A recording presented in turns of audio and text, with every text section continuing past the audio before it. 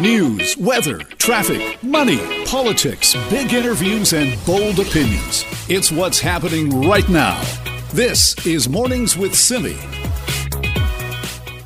Well, not just a Netflix TV show anymore. The real-life saga of what is going on with the royal family in the UK has been captivating people all over the world. So let's get the latest on it now.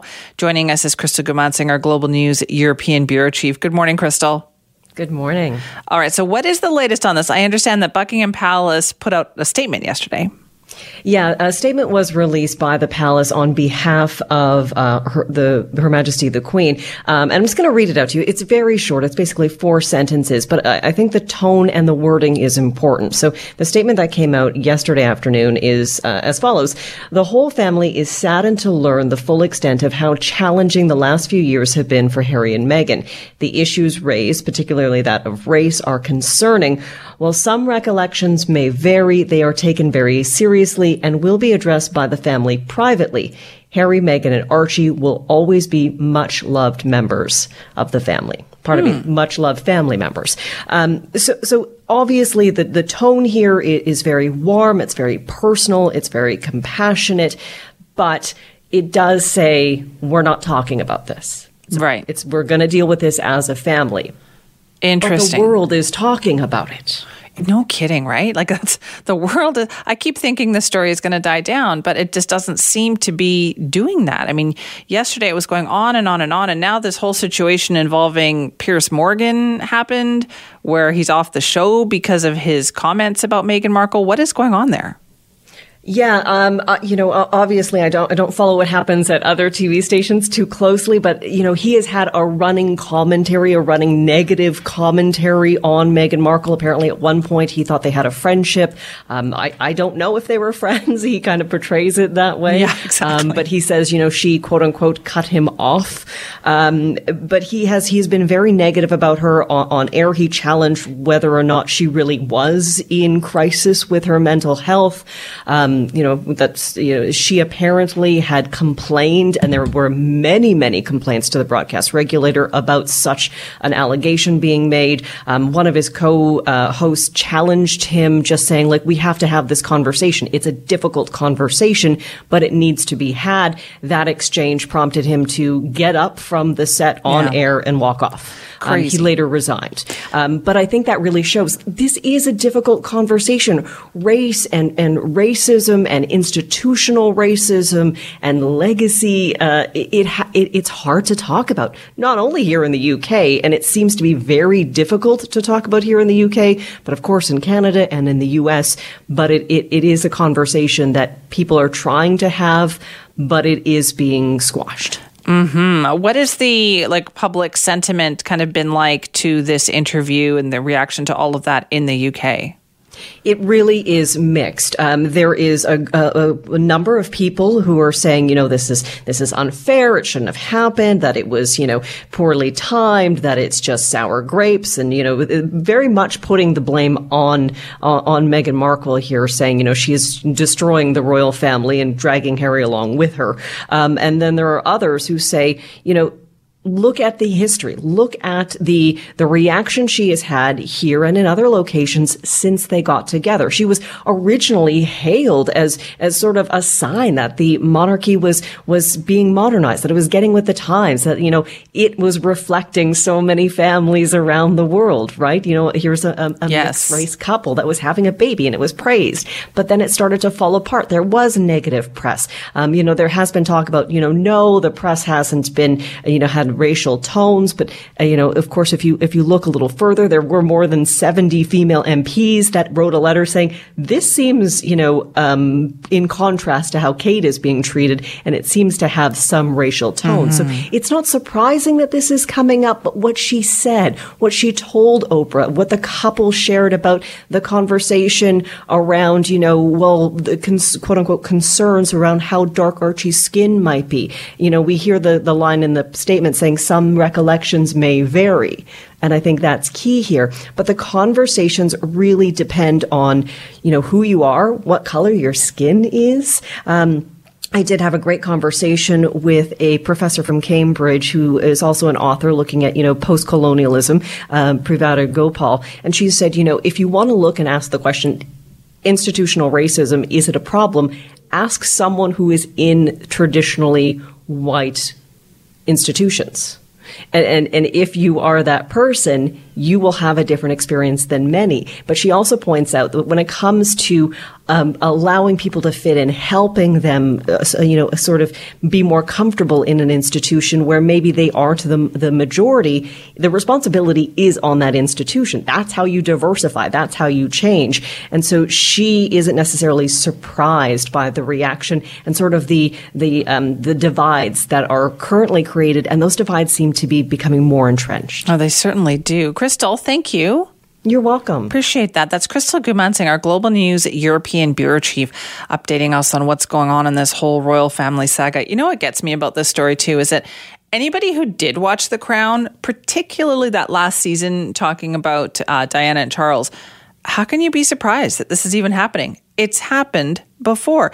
And forget The Crown then, too. Just history. If you were around in the last 30 years and you remember everything that happened with the royal family and the breakdown of that marriage and the dueling interviews where Diana went on and did an interview on TV and then Charles went on and did an interview on TV. This is exactly all happened before. And it just is amazing that this family has not learned that, okay, we have to make sure something like that never happens again. So we welcome in new members. I mean, it's happened with Diana. It happened with Sarah Ferguson. It happens consistently. And yet the same thing happened here. And it's almost like, they're treating it like this is brand new and this was an outlier when history has shown us it is not at all. And I'm sure there'll be plenty more news on that front. This is Mornings with Simi. Story from Hamilton, Ontario caught our attention, where the city there is alerting residents about an alleged scam that is offering front-of-the-line COVID-19 vaccine service for a fee. Now, they say officials there have said that they've gotten reports of phone calls that target seniors selling vaccination appointments via credit card or some other way of electronic payment. And the city put out a social media post saying, listen, this is a scam. Vaccines are free. Watch out for this. And so they know that scams are beginning to be seen across the country. Even Alberta Health Services is warning residents because they heard of numerous episodes where someone over 75 was offered the vaccine for a fee. Also, not true, not happening. So we thought, let's talk about protecting yourself from this. Joining us is Denny Gagnon, president of BCSI Investigations. Denny, thanks for being back with us. Good morning, Simi. How are you? I'm good, thank you. It's a little distressing, though, to hear about some of these scams, because is there nothing that somebody won't try to take advantage of? Anytime there is money involved, there's going to be some kind of scam involved, and especially when you're dealing with a clear liquid, such as a vaccine, there is a great opportunity. So we're dealing with the tip of the iceberg, and even Interpol now, which is the global police enforcement, has now been involved with enforcement and so on, and now they're saying that it could become also a pandemic in regards to what's happening with the vaccine. Have you heard of these kinds of scams out there too? Absolutely. There's been a multitude of different avenues that the criminals are approaching individuals online and so on. And obviously now they're targeting selling counterfeit vaccines. And also individuals are not helping, because as of January, the search for COVID-19 vaccine online through an agency that does the research on that has proved that it was 264% increase in search online for COVID-19 vaccine to bypass the queue. And I guess when you're talking about something that makes people nervous, that there's a lot of anxiety about it, some people will try to cash in, won't they? Well, exactly. I mean, one of the Interpol latest conviction, or I would say bust that they've done, where there was 2,400 doses seized in South Africa, also 3,000 doses seized in China, and they were mineral water, but the profit on those doses, the 3,000 doses, was $2.78 million. So you can imagine that there is a huge amount of profit to be done, and the asking price for those doses were $1,500 a dose. Oh, that's crazy. And yeah, I think people are just desperate enough in some cases to pay that. Well, in regards to bypassing the queue, Australia also has a problem where wealthier Australians now are trying to bypass the queue by going directly to the manufacturer and trying to purchase the vaccine directly. So this, we're not having only implementation issues in BC, as you know, but we're having the fact that now, there's clear liquid coming in a bottle. We're lucky here because the health department is controlling it, but those clear bottles may contain something that will be not really a vaccine and could put, obviously, individuals at risk. And now we're going to have the side effect of that people, there's the trust factor of vaccine and saying that, am I really getting a vaccine? We're lucky here because it's quite controlled. But, for example, the U.S., where there is, so many vaccines coming through, the chain of supply has to be controlled very, very closely and has to be done through barcodes and so on. And it's extremely complicated. Yeah, I can imagine. Okay, so then, Denny, do you have some advice for people? I guess we tell people all the time, just stick to the actual phone call, the website. Like, nobody's going to ask you for money or your credit card number, but some people get nervous, right? Well, number one, the vaccine is not sold online. That's number one, right? So you cannot buy the vaccine online at this point. Possibly down the road, there may be some private agency that will carry it, but at this point, the 4 vaccines we've got, which is the Moderna, the Pfizer, the AstraZeneca, and Johnson & Johnson, which is coming available now, is not available online. So that's number one. Do not answer phishing emails that ask you to basically, do you want to buy a vaccine and so on? We have a deal on the vaccine. And so the unsolicited emails that are coming to you, they're not real. So that's number 2. As well as when you're going to one of those bogus websites, you're opening yourself to spyware and a malware, so you have the double whammy now that you now expose your identity, which is, then you can get hit with other offers that are not vaccine related. So I sound like the bearer of bad news, but this is going to become, when there is a huge amount of money involved, such as the vaccine production, we're going to run into issue where people are going to want to bypass the queue. Well, hopefully that's not the case, but it's that classic thing, though, isn't it, Denny? It's like if it's too good to be true, it is. Well, they're just that the criminals are so sophisticated that they're using their chain of supply they've used for counterfeit goods in the past. That goes all the way to, balsamic vinegar. You're a baker, so vanilla extract. All kinds of liquids have been cloned in the past, right? So you don't really know what you're buying if you're going online. So now there is a great opportunity when there is a huge amount of demand and a panic mode, such as, with the vaccine and COVID-19, then those individuals which already have their supply chain in place are able to just change the product and use the same MO to be able to get to the product to the customer. Okay, so then nobody's going to charge you for this. Nobody's going to ask you for your banking information. What else should people keep in mind? They should keep in mind that those individuals, when you're putting your information online and you haven't verified the source, then the long-term effect of your identity is going to be extremely problematic down the road because you've been exposed now. As you know, Simi, the internet is global. So now once you've been exposed once, then it takes you a long time to recover, from having your name, your credit card, and people ask all kinds of information, passport number and so on. Nobody asks that. So, the main thing is at this point, the vaccine in BC, I'm going to talk about Canada, is supplied through the health departments, and that's it, period. There's nothing online that you can get that's going to replace that, and what's coming online will not be any of those 4 vaccines. It's going to get even more complex, when we have more vaccines coming on board. So are we going to know, if those vaccines are real? So I'm not trying to scare anyone, but this could be a problem down the road. Well, I'm sure we'll be talking to you again. Denny, thank you. Have a great day, Simi. You too. Bye-bye. Denny Gagnon is the president of BCSI Investigations, warning about fraud surrounding this whole vaccination schedule. As I talked about in Hamilton and in other cities, they've been getting phone calls from people saying, I've had people phone me up and offer me kind of like front of the line vaccine service for a fee. It doesn't exist. That's not a thing. People don't pay money to anybody. Don't even pay. You're not paying for your vaccine either. I think that's an important note, right? There is no charge charge. You don't need to give anybody your credit card to get vaccinated. And the health authorities have been very clear on that. That is not part of the process. So if somebody does ask you that, that is a huge red flag. Do not let that happen. This is Mornings with Simi. Rapid testing for COVID-19. This has been a contentious topic in BC for months now.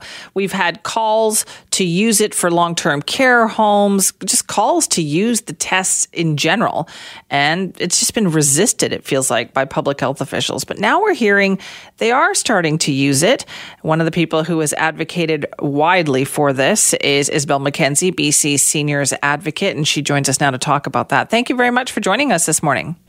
My pleasure, Sunny. Thank you. What did you think when you heard that it sounds like they're starting to use rapid tests now in long-term care homes? Well, I think it's a good thing. We have a plentiful supply that has been provided to us by the federal government. I think that we have clearly seen that while we are implementing our vaccination program, the virus continues to be with us. We've seen that with this recent outbreak in Kelowna, that being the vaccine is not 100% effective in preventing transmission. So I think it is still important for us to maintain a number of our screening protocols, and rapid testing can be a screening protocol that I think can help us identify some cases that may otherwise go unidentified. So, I mean, you've been calling for this for a long time. What kind of response did you get in the past when you were saying, listen, we should be doing this?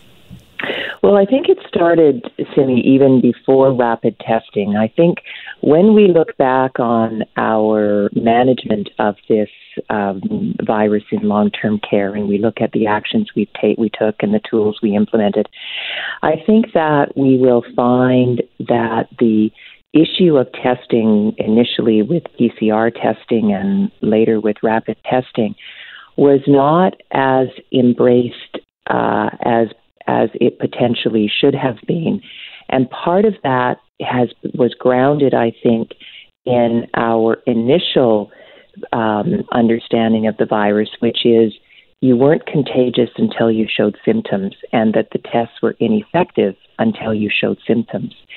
And we learned as we went through discovery of the virus that indeed a number of people were transmitting the virus to others, although they were showing no symptoms. And that if you are shedding the virus, your viral load is high, and the test sensitivity will pick that up, whether it's a PCR test or whether it's a rapid test. So there will be questions about whether we should have had surveillance testing with the PCR, for example, back in September, October, when we started to have high community transmission and started to experience outbreaks even before we had the rapid testing approved. Then when rapid testing came onto the scene, what it was going to allow was, it's a less sensitive test, and it really should not be used as a diagnostic test if you have the PCR available to you, but that it had an effectiveness as what we would call a screening tool. And I think that part of the challenge in the public health arena was that it was viewed, its application was viewed in the context of the rigor you would have when using a diagnostic test. So all of the protocols and the tracking and all of the things that are essential when you are actually using a test to take public health measures. When you're using it as a screening tool, arguably, those protocols are not necessary. And I think that's where it got bogged down. It was a combination of, look, this test is really not a good diagnostic test. We have the PCR test. Okay. And if we're going to use it as a screening, and it takes so many people to manage it, it's not going to work as a daily or every other day screening. And I think that's where we should have been saying, wait a minute, do we really need all that fuss and feathers, if you will, around the administration of these rapid tests when we're really only using them as screening tools? So what has changed then, do you think, to allow them to suddenly be used? Well, some things have changed and some things haven't. There's a protocol that has been put out by the province around how the rapid tests are going to be used.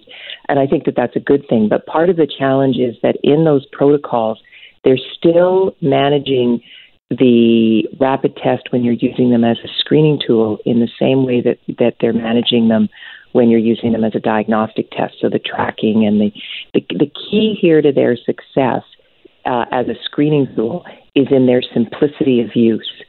And if it's not simple to use them on a daily or every other day basis, their true effectiveness is going to continue to be blunted. And I think we need to ask ourselves, if we look south of the border, there are numerous employees who have dozens and hundreds of people reporting to work every day who do go through a rapid test as a screening protocol without all of the tracking, having a person sign a consent form every time they have the test, entering into the database those are necessary for diagnostic tests. There's no argument there from certainly myself and any of us in healthcare. The argument is they're not necessary when you're just using it as a screening tool, like we're using our health questionnaire. We don't have all of that tracking for our health questionnaire. Right. Okay. You mentioned back there about, what we can learn from this, like what we're going to talk about when all this is said and done. What are those valuable lessons? What are those questions that you have that think, listen, these need to be dealt with when we have time to catch our breath?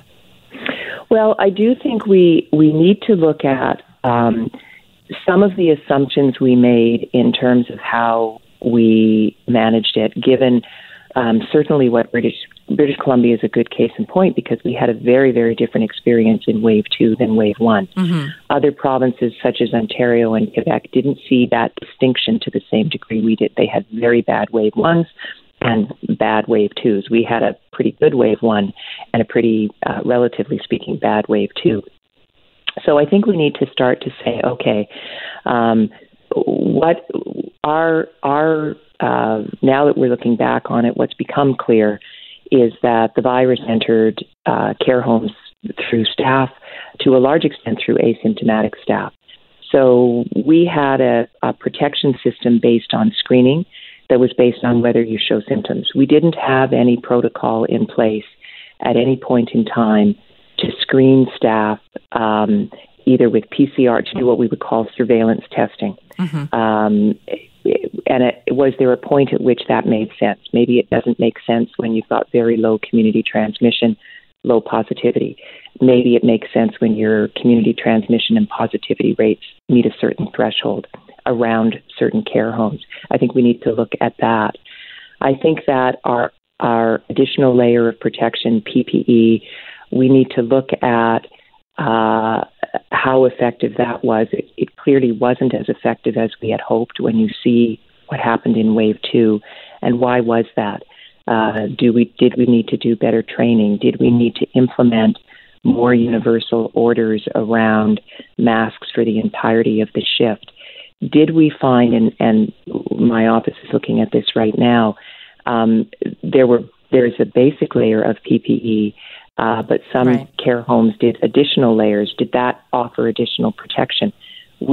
Now that we are going to, hopefully, we now are looking back on the pandemic in long-term care, and we're gaining some distance.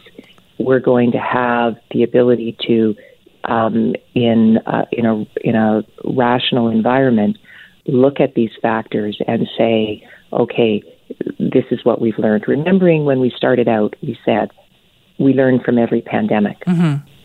So clearly, we're going to learn from this one as well. And I do think that we will come to the conclusion that there are things the next time that we should be doing a little bit differently than we did this time. I sure hope so. Thank you so much for your time this morning. Okay, I appreciate your interest. Thank you. That's Isabel McKenzie, BC Seniors Advocate, talking about the use of rapid testing now in some long-term care home situations. The government is saying, okay, yes, we're going to use this, very quietly moving that in there, even though lots of people have been advocating for this, including Isabel McKenzie, for quite some time. This is Mornings with Simi. Well, for the second night in a row, the Vancouver Park Board failed to decide on a motion to reinstate a bike lane in Stanley Park. So last night was supposed to be a continuation of the regular Monday night meeting where this whole Stanley Park bike lane was supposed to be discussed. But they talked about a bunch of other stuff, right? An urban food forest, a whole bunch of other things. The bike lane motion was moved to another meeting. What is going on here? To talk more about what happened last night, Tricia Barker joins us now, Vancouver Park Board Commissioner. Thanks for joining us. Thanks for talking about this morning, Simi. Yeah, why is this being moved off again? Well, different issues come up at the Park Board, and I guess the biggest thing to look at with this is, yes, the Stanley Park issue did get pushed off, but these other people, 43 people, had the opportunity to phone in and talk to the commissioners about their issue with their park. And we were so compelled, Commissioner Cooper and I, with their stories, we went down to their park yesterday and agreed with them. So they got what they wanted at the Park Board because they got to actually speak with us. So that went for 2 nights. And then late last night, we had some bylaw issues come up. And we had to vote on those. And unfortunately, the Green Cope Alliance voted against allowing a minority group at the Park Board to put forward a special meeting so people could come and speak to them. So it was really a major impact, and that happened at 11 o'clock last night. So now we get to tonight, and we're going to finally talk about Stanley Park. But that impact of the bylaw, people, it's very likely that people won't be able to phone in and give their concerns about what's going to happen to Stanley Park. Okay, so why is that? Like, you would think that a process like this, which affects the public so much, is there not already like a public hearing process for a decision like this? Is there not a public consultation mechanism? No, there's not. You can send an email in. But if the majority of the people at the Park Board decide they don't want to have the public speak to it and be able to phone in, or like we used to be able to go into and speak directly to them, they can say no. And that was the shock last night that that they're even going to change the bylaw so you don't have the ability for the minority to make that happen. Right. So I should explain that to people then, Tricia. So what you're saying is that right now, 2 Park Board commissioners can, if you get 2 of them together, can say, hey, we need to hear from the public on this. Yes. And they're looking to change that? Yeah, the vote last night said we're going to change that, so that will no longer be able to happen. And last time we did call a special meeting, it was about Stanley Park. So all of that aside, we're going to be there tonight. Commissioner Cooper and I are going to request that the Stanley Park issue gets put to committee so the public can have the opportunity to speak to it.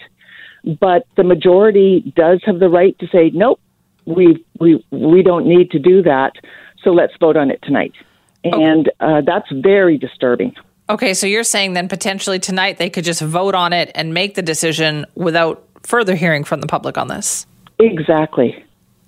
Okay. This doesn't sound very inclusive, Tricia, I have to say. For a park board that is supposed to be about making sure people get represented when it comes to parks and outdoor spaces, this does not sound like that.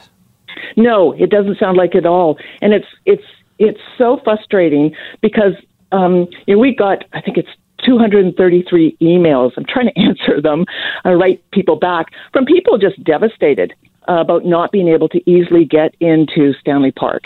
And it's very much discrimination against people who have mobility issues.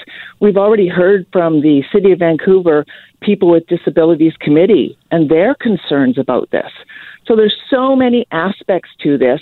And if we don't let all of this thing come publicly forward, we don't shine a light on it. And I know that it's been very frustrating for the public to hear about this back and forth with the commissioners. But there's a huge concern. Stanley Park is our jewel.